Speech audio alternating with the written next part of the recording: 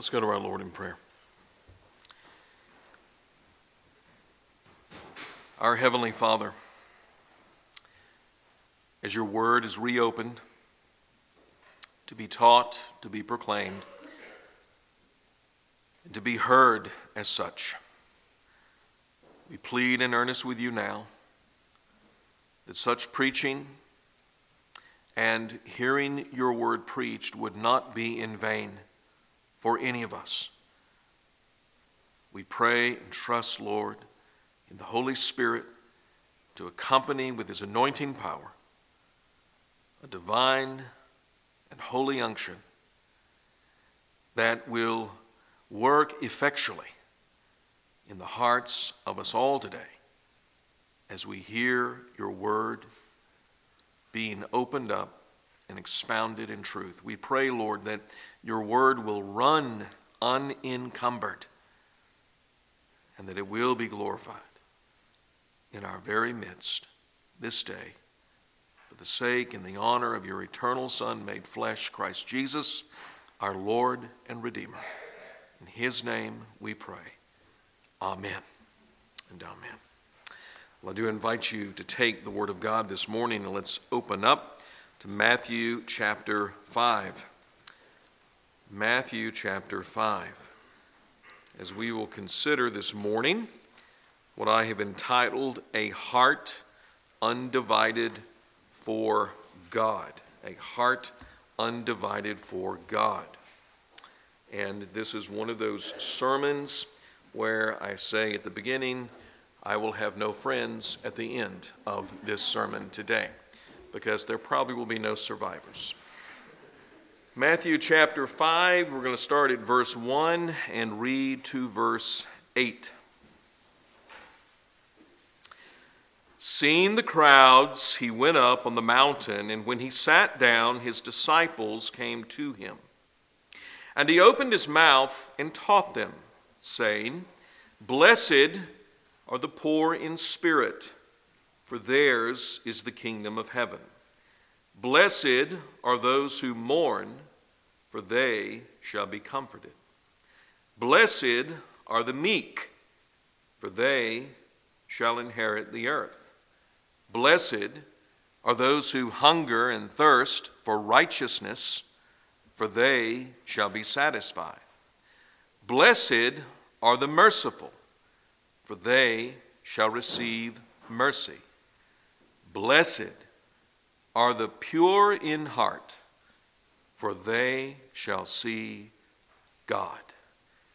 And so reads the infallible, inerrant, authoritative, and sufficient word of the living, eternal God. This morning, as we return to our study of the Beatitudes in Matthew chapter 5, we are approaching a biblical passage which Martin Lloyd-Jones described as one of the most magnificent yet most solemnizing and searching statements which can be found anywhere in Scripture.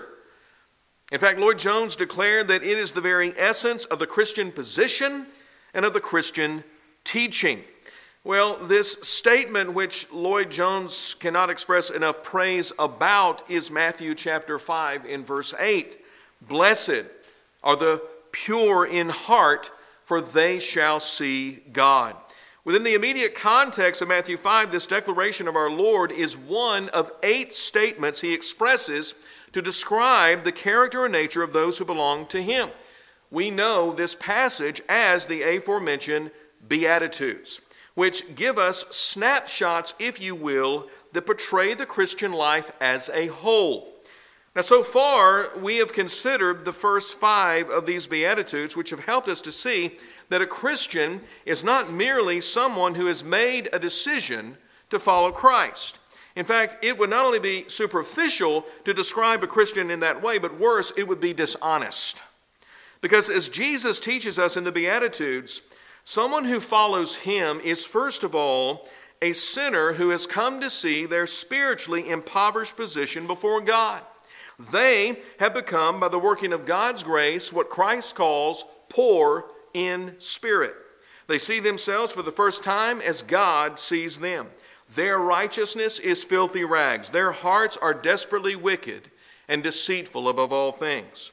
But seeing their spiritually bankrupt condition, Jesus goes on to describe his people as those who mourn. Those who mourn. That is, as they come to the hard reality of what they really are in their sinfulness, they are brokenhearted with godly sorrow. They cry out with King David in Psalm 51 and verse 4, "Against you, you only have I sinned and done what is evil in your sight." Yet, their mourning over sin does not lead them to despair, but repentance. A repentance that Jesus describes in the terms of his followers becoming meek. This is the flowering of a true conversion to Christ, whereby the heart of the believing sinner is pliant. It is teachable and yielding to God's will and design for his life. Out of humility and brokenness in response to their sin, they are finished with all they are and given themselves completely over to God. Now, from this heart which bows in meekness to the lordship of Christ, Jesus then describes his followers as a people with an insatiable appetite. They hunger and thirst for righteousness. Having renounced a life of sin and self-serving, the new heart of a believer in Christ yearns to live a life that is pleasing to God. A Christian in these terms is someone whose passion is to magnify Christ with a life that conforms to his righteous standard. But where such a life is first put on display to the watching world is in what Jesus called being merciful. Being merciful. And this was our last consideration in the study of the Beatitudes. Having received the mercy of God through salvation in Christ, the Christian himself becomes a merciful person. But it is a mercy unlike anything the world knows, because it is a mercy graced in the heart of the believer by God. It is therefore a mercy that is driven and governed by the gospel of Jesus Christ. This means that not only will the Christian strive to relieve the physical suffering of his fellow man, but he will go further. He'll go further to relieve the spiritual suffering. He will do those things at great cost to himself to bring the saving gospel of Christ to bear on the lives of sinners. His compassion for his fellow man is a redemptive compassion. It is a gospel mercy. So then, based on all that we have seen so far in Matthew chapter 5, verses 3 through 7, it should be clearly understood as to why you cannot define a Christian as someone who has merely made a decision for Christ. If we're honest and true to the Word of God, then we are not permitted to describe a Christian in such shallow terms. Far more than a decision has taken place in a sinner who is broken with sorrow and humility over their sin, yielding their lives in utter submission to God, craving after righteousness, God's righteousness, and striving to show others the same mercy that God has so graciously shown to him. This kind of person is not someone who has just walked down the church aisle, who has just simply prayed a mantra prayer. No, this is someone who has been awakened and arrested by the omnipotent grace of God, whereby they have been given a new heart in a new birth by the Spirit of God, so that they will see and savor Jesus Christ alone as their only true assurance of salvation. This is what's behind these descriptive terms Christ employs in the Beatitudes, because this is a true picture of a true Christian. But at the core and center of what a Christian is by his new nature and what therefore drives him in all his pursuits is the subject of our study this morning as we turn to the 6th Beatitude in Matthew 5 and verse 8. Blessed are the pure in heart, for they shall see God. From this passage, I want to raise 3 very simple questions. First, what does it mean to be pure in heart? Second, how do we pursue heart purity? And third, what is the result of being pure in heart? Let's consider each of these in turn. To begin with, what does it mean to be pure in heart? To begin understanding what Jesus means by this term, pure in heart, we need to start off by underscoring what our Lord is very clearly not emphasizing here. First of all, the emphasis of these words is upon the heart, not the head. It is upon the heart, not the head. While our intellect and understanding is very much involved in the work of conversion, yet salvation is not merely an intellectual assent. When God saves a sinner, there is more affected than just his intellect and the things he now knows or understands. Martin Lloyd-Jones put it this way. He said, "We must never beware lest we stop at giving only an intellectual assent to the faith or to a given number of propositions." He says we have to do that, but the terrible danger is that we stop at that. When people have had merely an intellectual interest in these matters, it has oftentimes been a curse to the church. And at this point, I have to ask, is your Christian profession only made up of facts you affirm, even if those facts are true? Matthew 5 and verse 8 warns us against the danger of intellectualism. Conversion to Christ is more.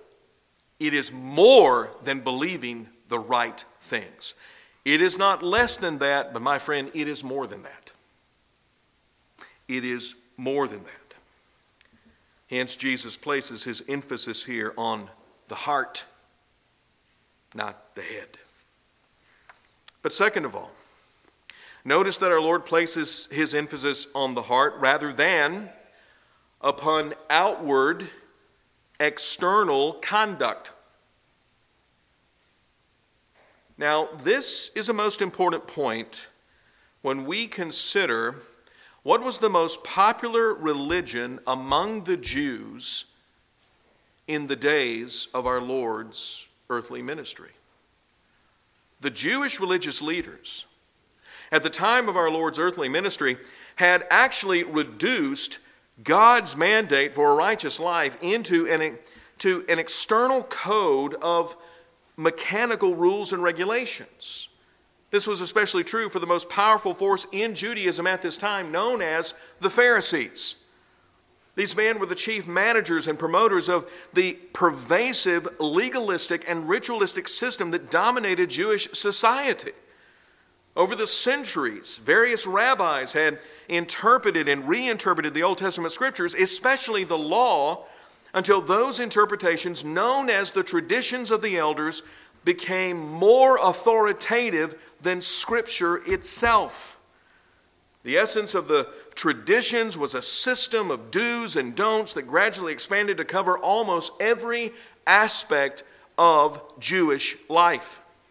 So then for the Pharisees and their doctrine of salvation, it was living by a series of man-made rules which centered only on the outward appearance of one's conduct.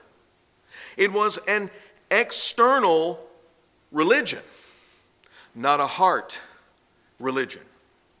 This is why we hear Jesus say later in Matthew chapter 5 that if, listen to this, Matthew 5 and verse 20, if our righteousness, Jesus says, if our righteousness does not exceed the righteousness of the scribes and Pharisees, then we will not enter the kingdom of heaven. Why is that? It's because the righteousness of the scribes and Pharisees was only skin deep. It looked good. It was all clean on the outside, but on the inside, the heart was untouched by the saving grace and power of God. Therefore, to hear Jesus say that only the pure in heart would see God was exposing the soul-damning nature of Pharisaic religion. The life that will see God is not the moralistic life. It is not the life that just cleans the outside of the cup while the inside is full of filth and corruption. The life that will see God is that life where God Himself has changed and transformed the heart. And saying this brings us now to consider exactly what it does mean to be pure in heart. Now, to do this, I want us to unpack these two terms translated as pure and heart. Let's begin with the word heart. What does our Lord mean by this term? We can start by making it very clear that Jesus is not describing here the physical organ that beats inside our chest.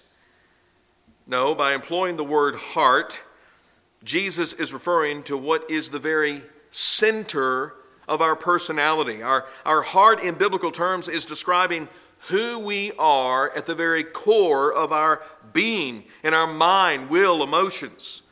The heart is who we are in total. This is why, for instance, Proverbs 4:23 warns us to keep our hearts with all vigilance, for from it, that is from the heart, flow the springs of life.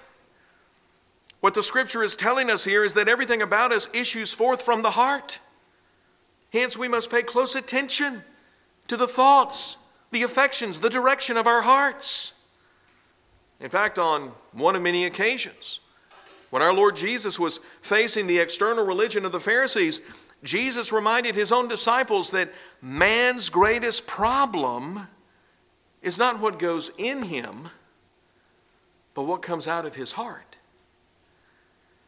In Mark chapter 7, verses 20 through 23, listen to the recorded words of Jesus Christ on this matter. Jesus says, what comes out of a person is what defiles him. For from within, out of the heart of man, come evil thoughts, sexual immorality, theft, murder, adultery, coveting, wickedness, deceit, sensuality, envy, slander, pride, foolishness. All these evil things come from within, and they defile a person. Now, beloved, let's think very carefully about what Jesus is teaching here. The spring or source of sin is not the environment. That's not the problem. It is the heart of man. The heart of man. Man at the core of his being is sinful.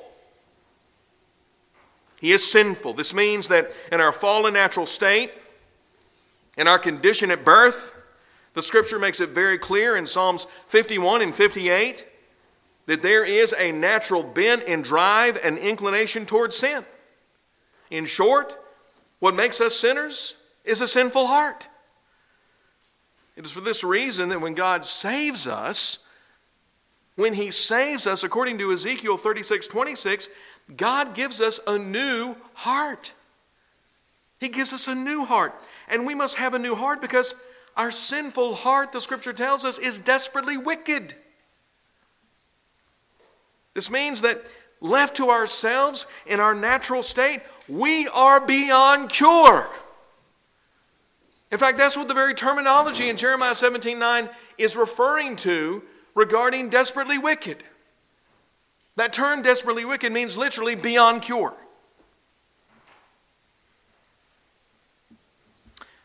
So what does this mean practically then? It means this: no self-help program is going to make us better. No New Year's resolutions are going to improve our nature. The heart of man is incurable. It is incurable. Hence, in the work of salvation, what must happen? We must be born again with a new heart. That is, God must transform who we are at the very core of our being if we're going to be acceptable to Him. But the good news of the gospel is that this is exactly what God does. This is what the Lord does. He gives us a new heart. He makes us what 2 Corinthians 5:17 calls a new creation. And it is this kind of person whom Jesus is describing here in Matthew 5 and verse 8.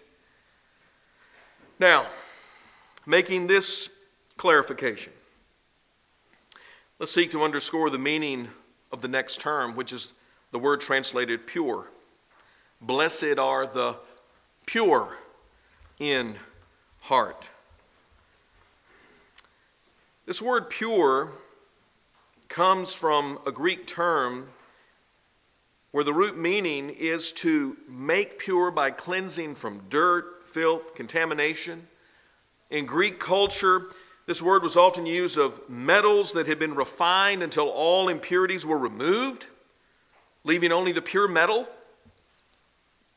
In this sense, therefore, purity carries the ideas of being unmixed or unalloyed with other things. So then, when this word is applied to the heart, as it is here in Matthew 5 and verse 8, it is referring, now listen closely to this, it is referring to a single-mindedness of undivided devotion and consecration. It is to will one thing, and in this context, that one thing is uncompromising obedience to Christ. It is the Apostle Paul in Philippians chapter 3, 7 through 14, declaring that whatever things were gained to him, he now counted as loss for the sake of Christ. In fact, he counted everything in his life as loss in comparison to knowing Jesus Christ. Thus, his one greatest aim and pursuit in life was Christ. Christ. To know him, to be found in him, to fellowship in his sufferings, to experience the power of his resurrection.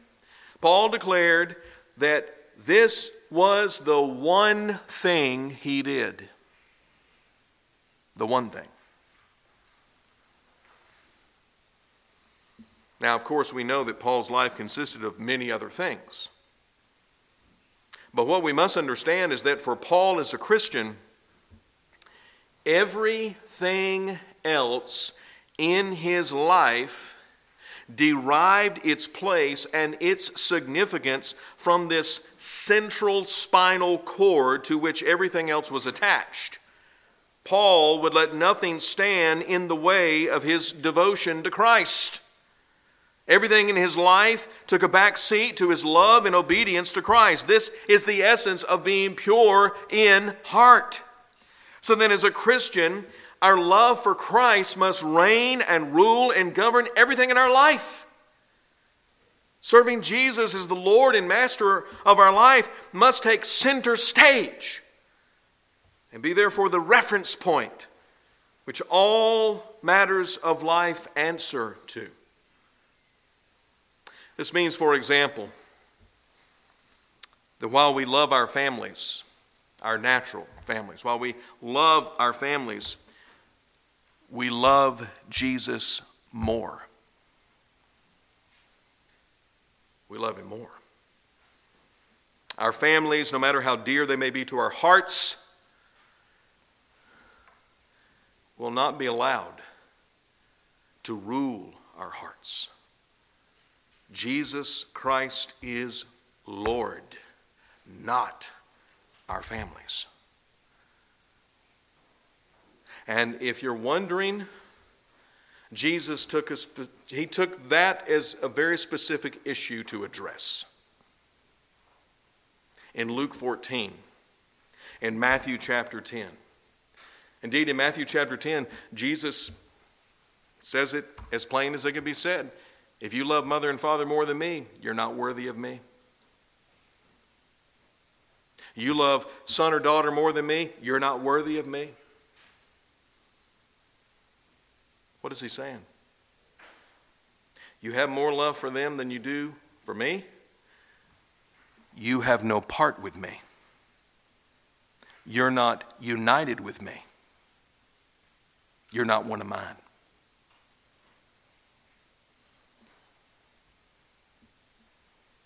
Those are hard words. Really hard. And I didn't say them. Jesus did.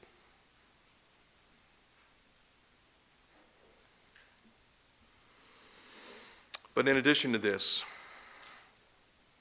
to be pure in heart as a believer in Christ means to be single-mindedly devoted to Christ with friendships, in our work, in school, with our money, our hobbies, with entertainment, and with our time. Again, everything that makes our life in this world what it is comes under the rule and reign of Christ, because our love for Him is what drives our deepest desires as His people. Beloved, this is authentic Christianity. This is what it means to be a Christian. However, while we remain in this fallen world, living in fallen bodies, it must be clarified, and we'll all be wiping the sweat from our brow when I say this, it must be clarified that the single-minded, Christ-centered devotion of a Christian will not always reach its mark.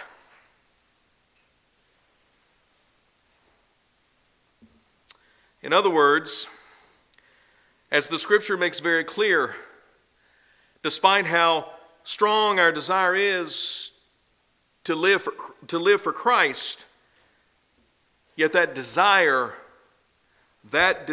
can be and will be frustrated and thwarted by the ever constant down drag of indwelling sin.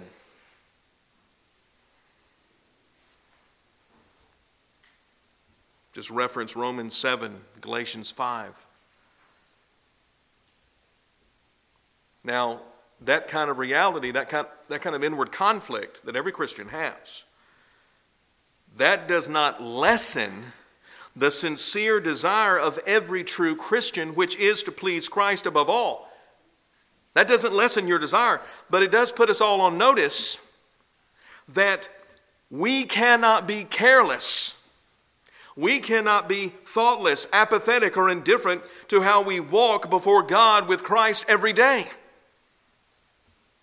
For though our Lord describes His people here in the text as pure in heart, yet this heart purity must be nurtured if we're to grow in a greater single-minded passion for Christ. This does not just happen automatic.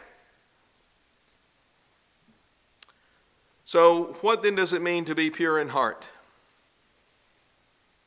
It is letting nothing in our lives overturn, overrule, and therefore rival with victory the deepest desire of our new hearts as believers, which is to love, obey, and glorify God above all things.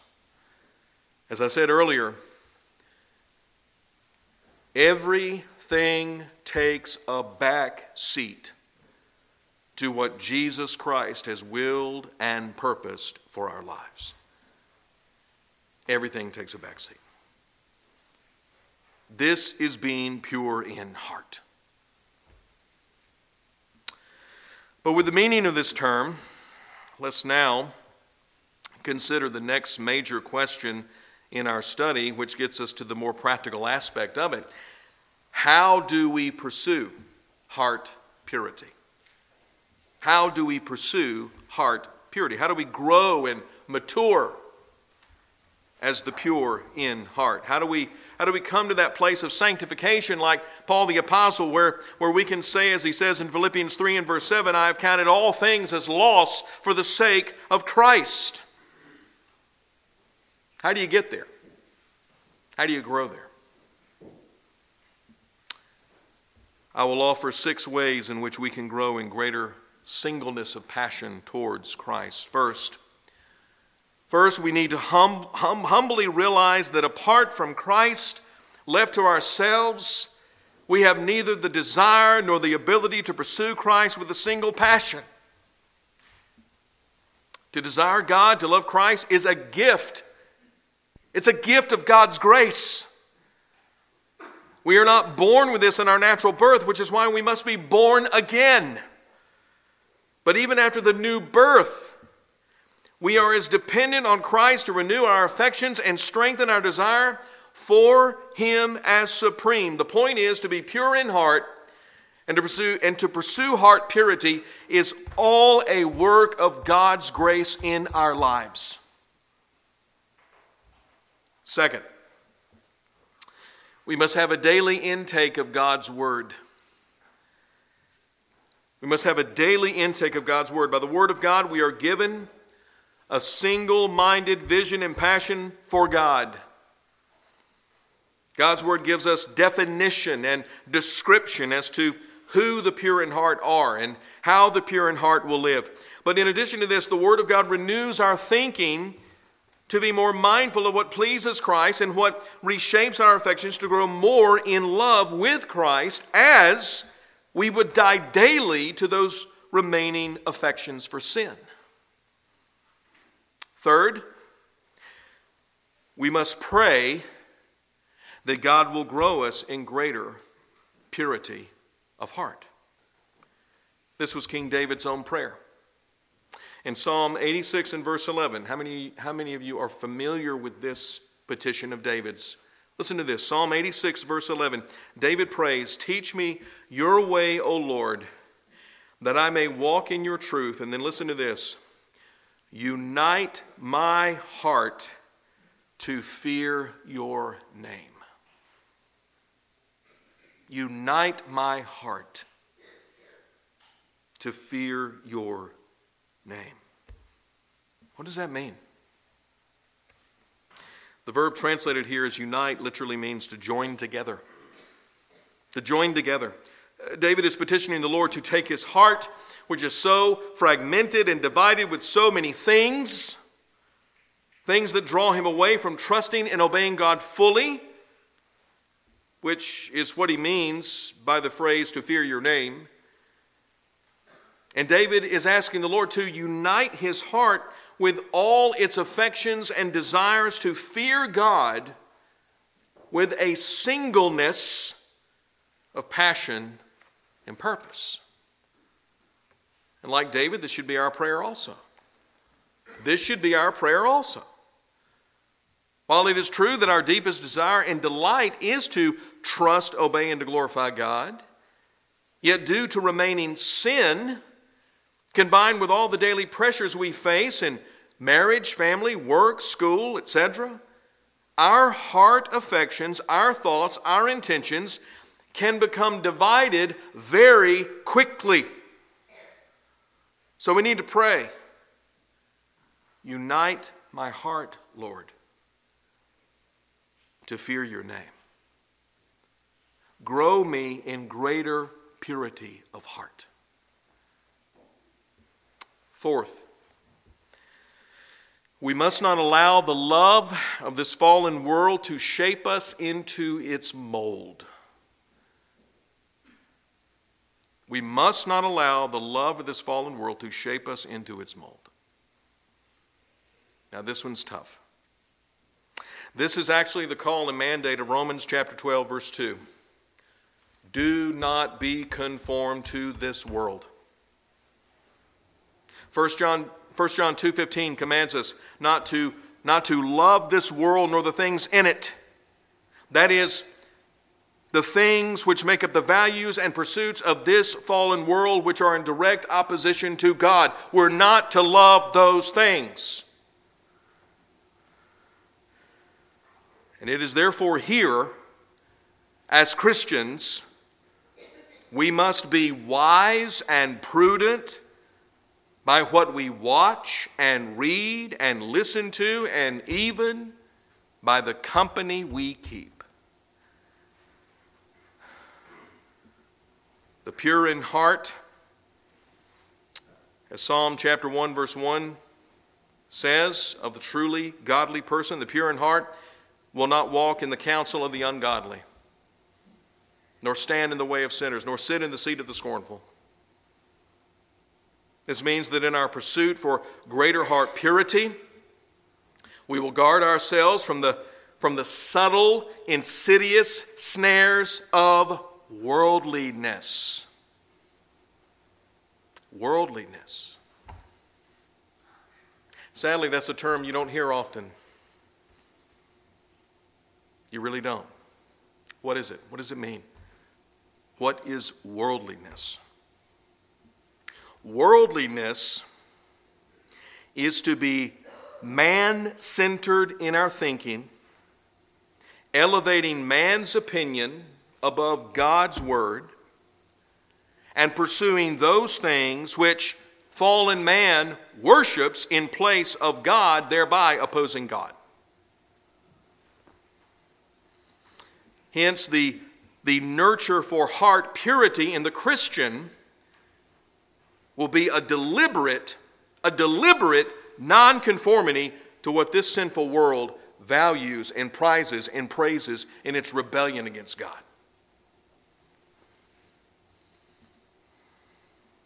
Fifth, by the power of the Holy Spirit, we must strive to put to death those sins which remain in our lives. This is the work of mortification, according to Romans chapter 8, verse 13. And by this work, through the divine agency of the Spirit, we seek to subdue and weaken and destroy every vestige of remaining sin that is always striving to usurp our love and devotion to Christ. This means, therefore, that we must be constant in prayer, staying in the Word, and making no opportunity for the flesh whereby it can gratify its evil cravings. And as you've heard me say this before, in the multiple times that I have taught and I have preached on the spiritual discipline of mortification, until we reach glory, until we reach eternal glory with Christ, on this side till the day we die, you get no break, you get no vacation, you get no holiday from this work. You don't. You can't, there's not a single day that's going to go by in your earthly pilgrimage, dear Christian, where you can get up one day and say, you know, I just don't feel like mortifying sin today. I think I'll take a break.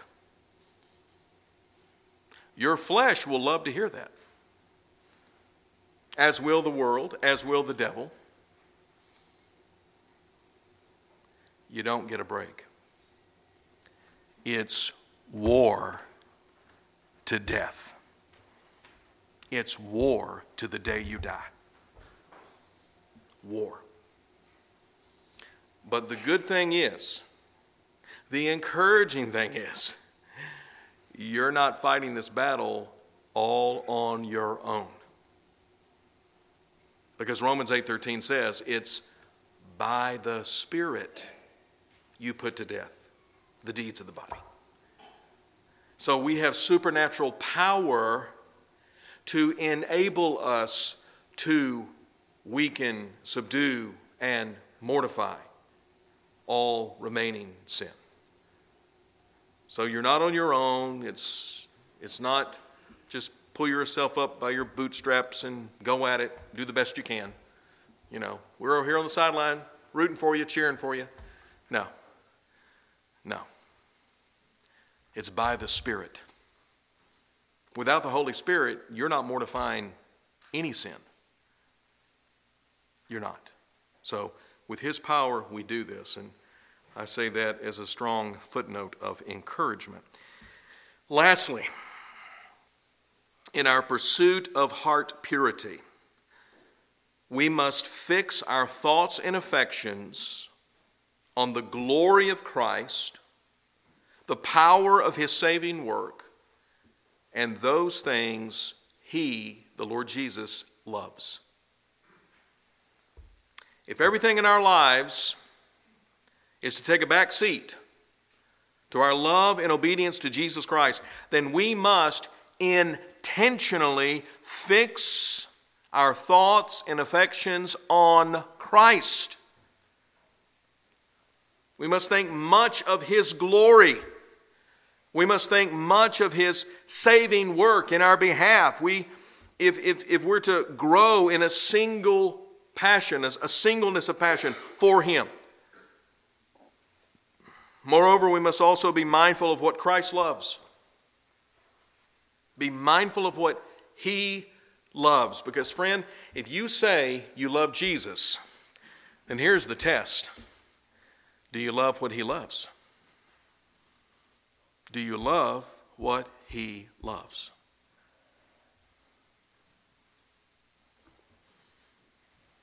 I know plenty of people who profess to love Christ, but they hate the church. Well, the Bible has a word for them. Hypocrites.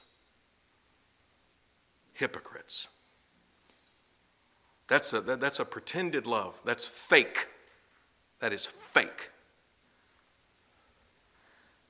Ephesians 5:25 says that Jesus Christ loved the church and gave himself up for her.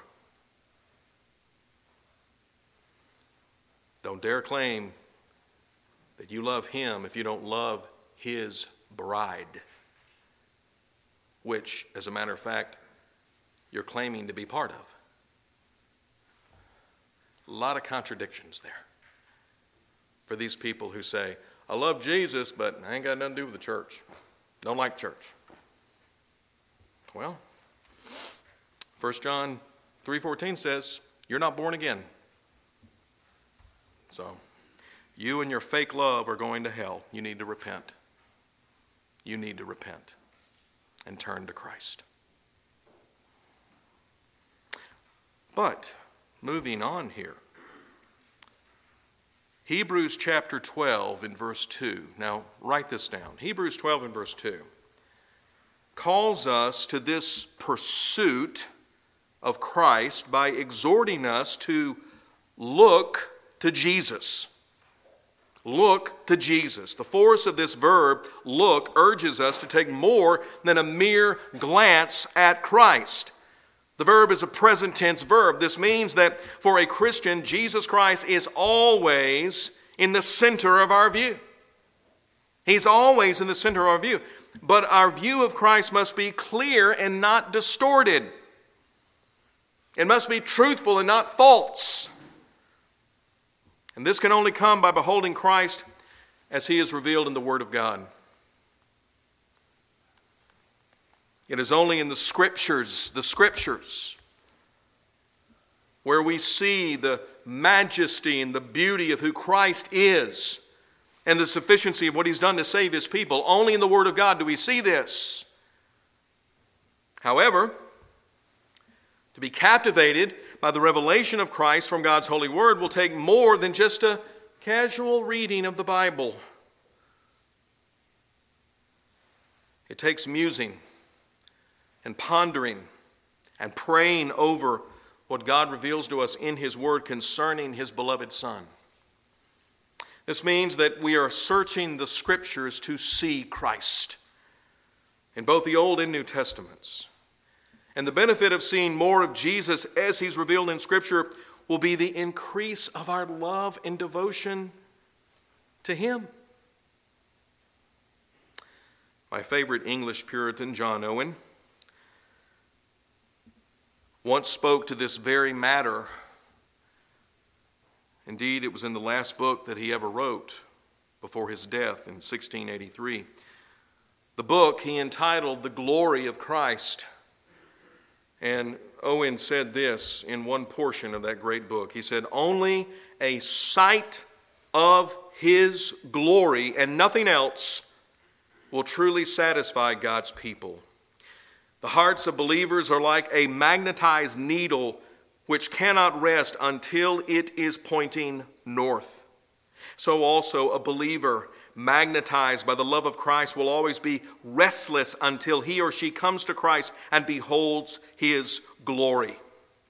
On Christ's glory, I would fix all my thoughts and desires, and the more I see of the glory of Christ, the more the painted beauties of this world will wither in my eyes, and I will be more and more crucified to this world. It will become to me like something dead and putrid, impossible for me to enjoy. I've often thought when I've read that book, this is what was uppermost on that great Puritan's heart before he died. The glory of Christ.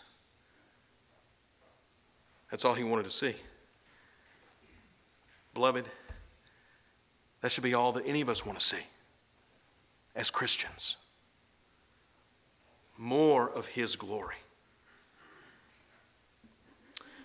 So, from a practical standpoint, then, how are we to pursue a greater heart purity? How do we grow and mature as the pure in heart? Okay, let's review very briefly.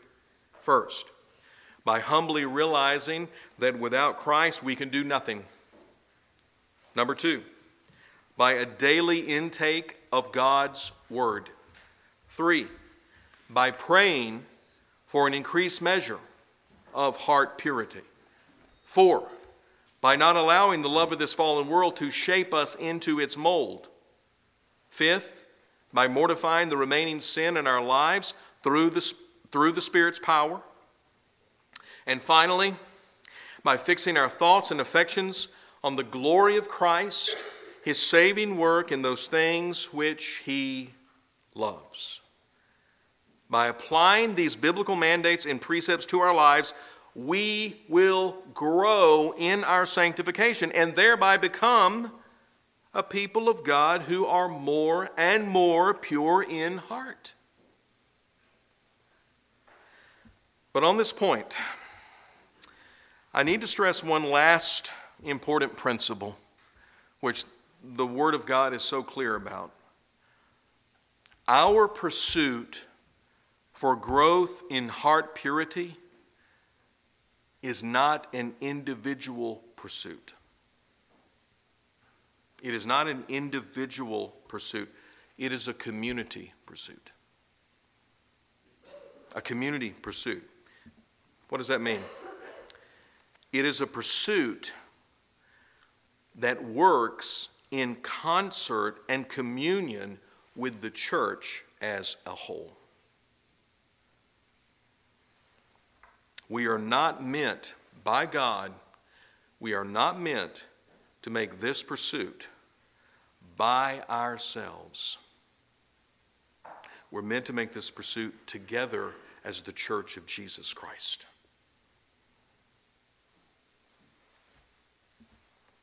And the scriptures are clear. Galatians 6:2, Hebrews 3, Hebrews 10. All those references speak to this. And our final consideration of Matthew 5:8, let's raise this question. What is the result? What is the result of being pure in heart? Reading again our text, blessed are the pure in heart. And now look at this. Jesus says, for they shall see God. For they shall see God. With a singleness of devotion, trust, and obedience toward God, Jesus promises, he promises all his people that they shall see God. Now, what does that mean? Honestly, what does that mean? Well, we need to understand this promise as partly fulfilled here, partly, while waiting what we could call the consummation in the future. On the one hand, a Christian does see God now in the sense, listen carefully, in the sense that he beholds God's glory in creation. He beholds God's glory in the providence of God in history. And he even has the felt sense of God's presence and power in his own life. In each of these ways, a Christian sees God. And though the vision is not perfect, yet it is a true vision nonetheless. And the Word of God bears witness to that vision. But as I've just noted, this promise to see God has a future fulfillment awaiting it. Paul tells us in 1 Corinthians 13 and verse 12 that though we see now as in a mirror dimly, That is, seeing God, His glory, and our future perfection, though we see now in a mirror dimly, yet there is a day coming when Paul says we shall see face to face. Face to face. The Apostle John speaks to this very same issue in 1 John chapter 3, verses 1 and 2, when he tells us that though it has not yet appeared what we shall be, that is, what we believers shall be in our future glory, it has not yet appeared what we shall be when we enter eternal glory, yet we do know that when Christ appears, that is at His second coming, when He appears, we will be like Him. And how do we know that we'll be like Him? Because John says we will see Jesus as He is. With your physical eyes, you will see the physical, risen, exalted Christ.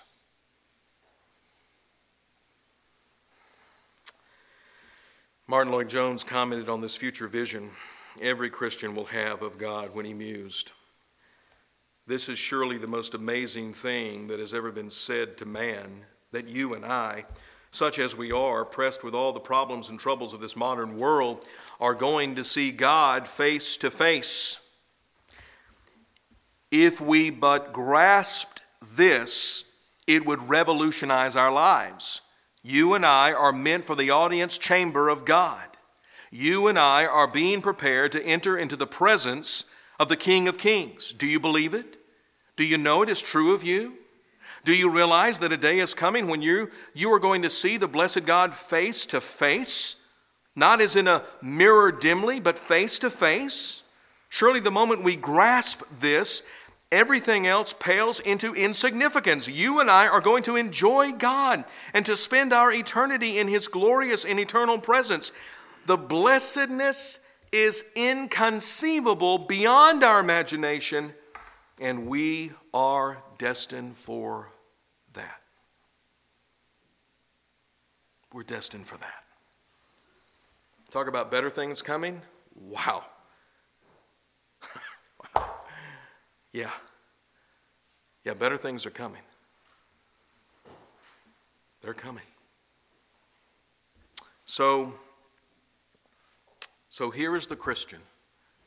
Here is the Christian. Someone who is pure in heart with a divine promise that he shall see God.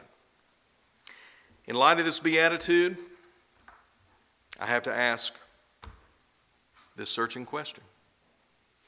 Does this describe you?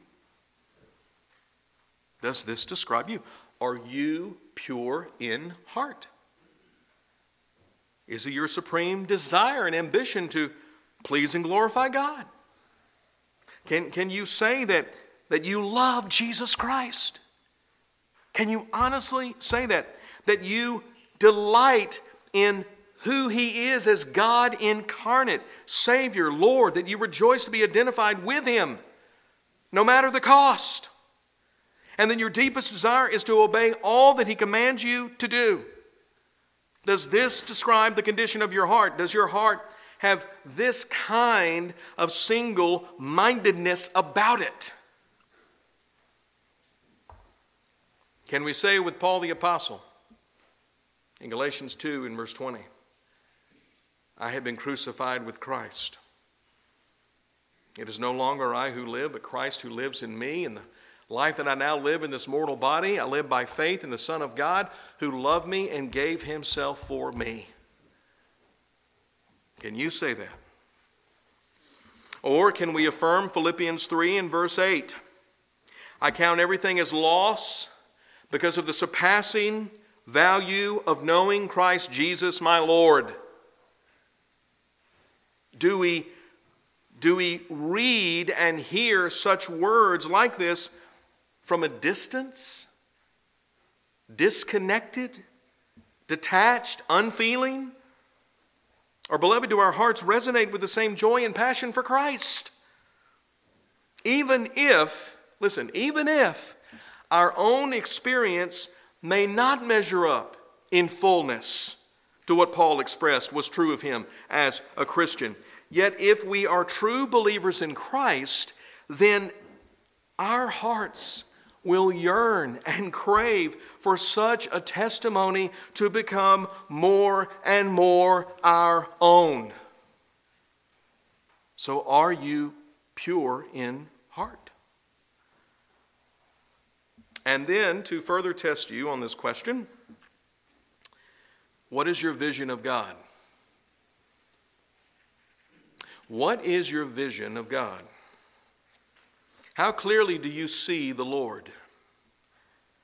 How closely fixed is your gaze on Christ?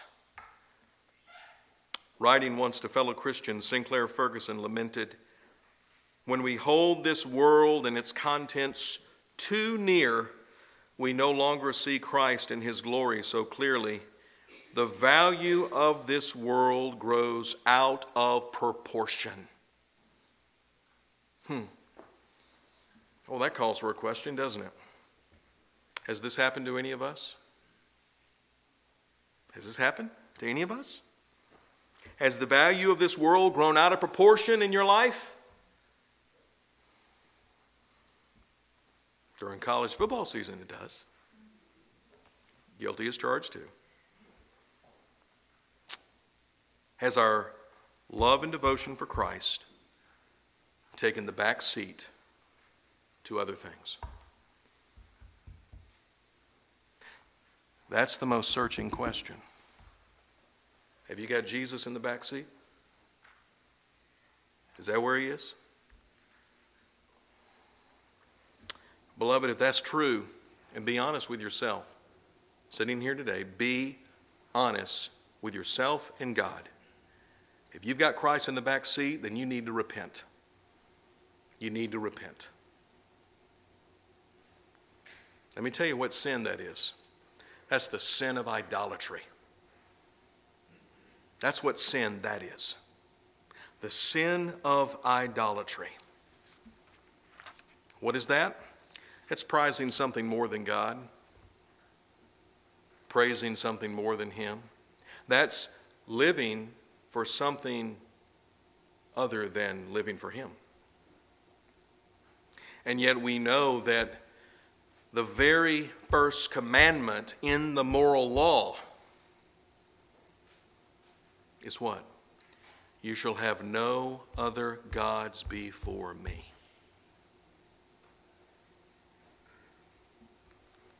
And some bozo says, well, that's just Old Testament. Oh, well, here, let me show you the New Testament, shall I? The Apostle John, 1 John chapter 5, the very last verse of his first epistle, he says, little children, keep yourself from idols.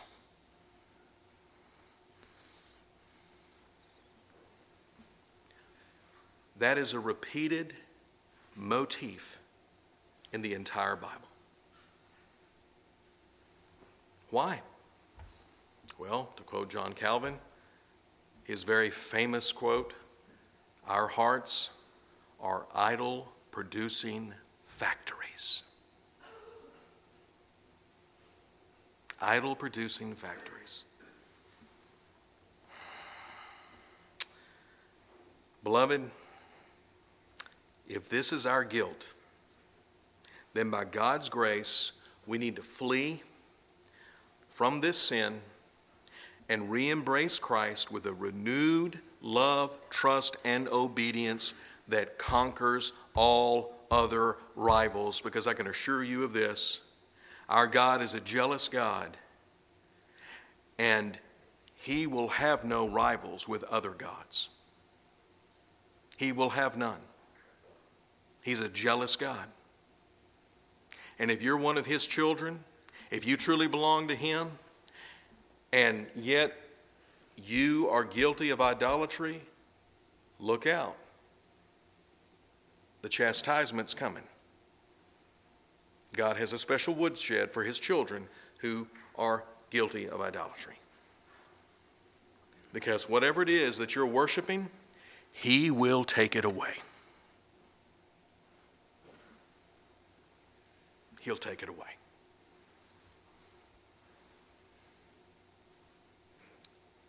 And listen, He loves you that much to do that. He loves you that much to do that.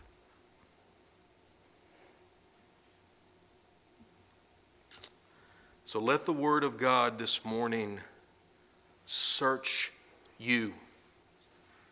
Let it discover the truth of what is there.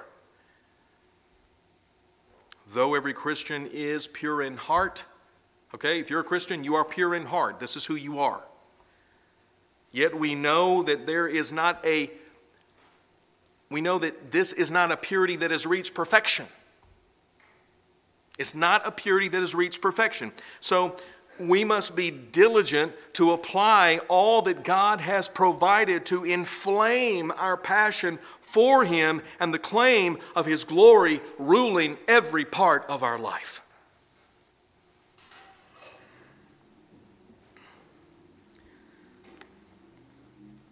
If you want to know if you're progressing in sanctification, then what I just said, that's what you should see. That's progressing in sanctification.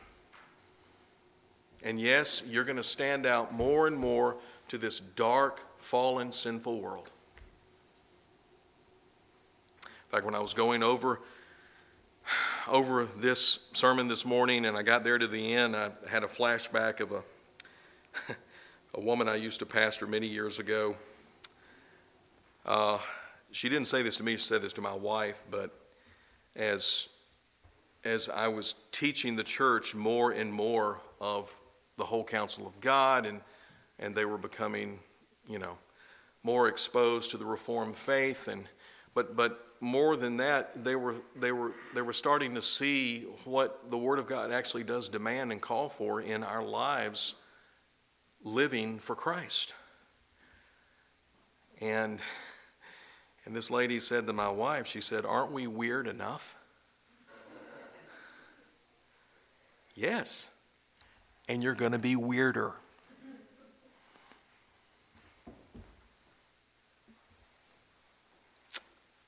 As salt of the earth and light of the world,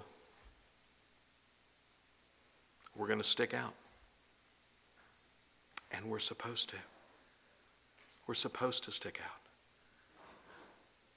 Because our relevance, the relevance of the church to this world, it's not that we're just like you guys. No, that's not relevant. That's sin. No, our relevance is our difference. That's what makes us relevant. We are so different. We are so weird. But it's a godly weirdness. It's a godly oddity.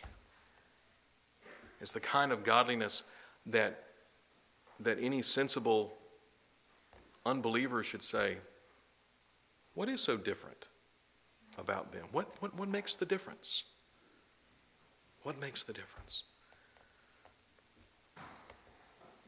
Let's pray. Our Heavenly Father,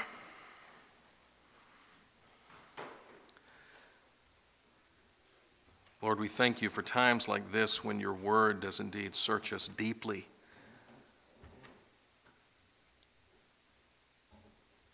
And we find no place, Lord, to hide because the light pierces every dark corner of our souls. But Father, we thank you for times like this. We thank you, Lord, for what your grace in Christ has made us as a new creation with new hearts. But we also thank you, Father, that with such a new heart, you've given us everything we need in Christ through the Spirit to pursue greater heart purity, to grow and mature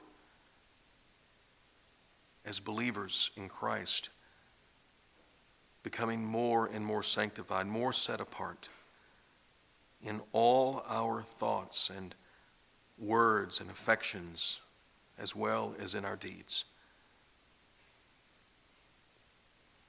Blessed Father, we ask your forgiveness this morning by the blood and righteousness of Christ Jesus our Lord, that for every time we have truly been guilty of idolatry, when we have praised anything in our lives more than you, that we've sought to pursue something greater than you, Lord, forgive us. But Father, with the forgiveness we trust in you now for the power to repent, the power to flee this sin, to keep ourselves from idols as your word commands, and to imitate the faith of Brother Paul, your servant, your apostle, whom you had brought to such a place of sanctification that by his words and deeds, his life witness to one who had counted everything as loss for the sake and the honor of knowing Christ Jesus as Lord. And Father, we do pray earnestly today, get us there. That's where we want to be. That's our earnest heart, our desire, Lord, to keep making such progress in our sanctification that with honesty and with a testimony to back it up, we can say that even we have counted all things loss for the sake of knowing Christ Jesus our Lord.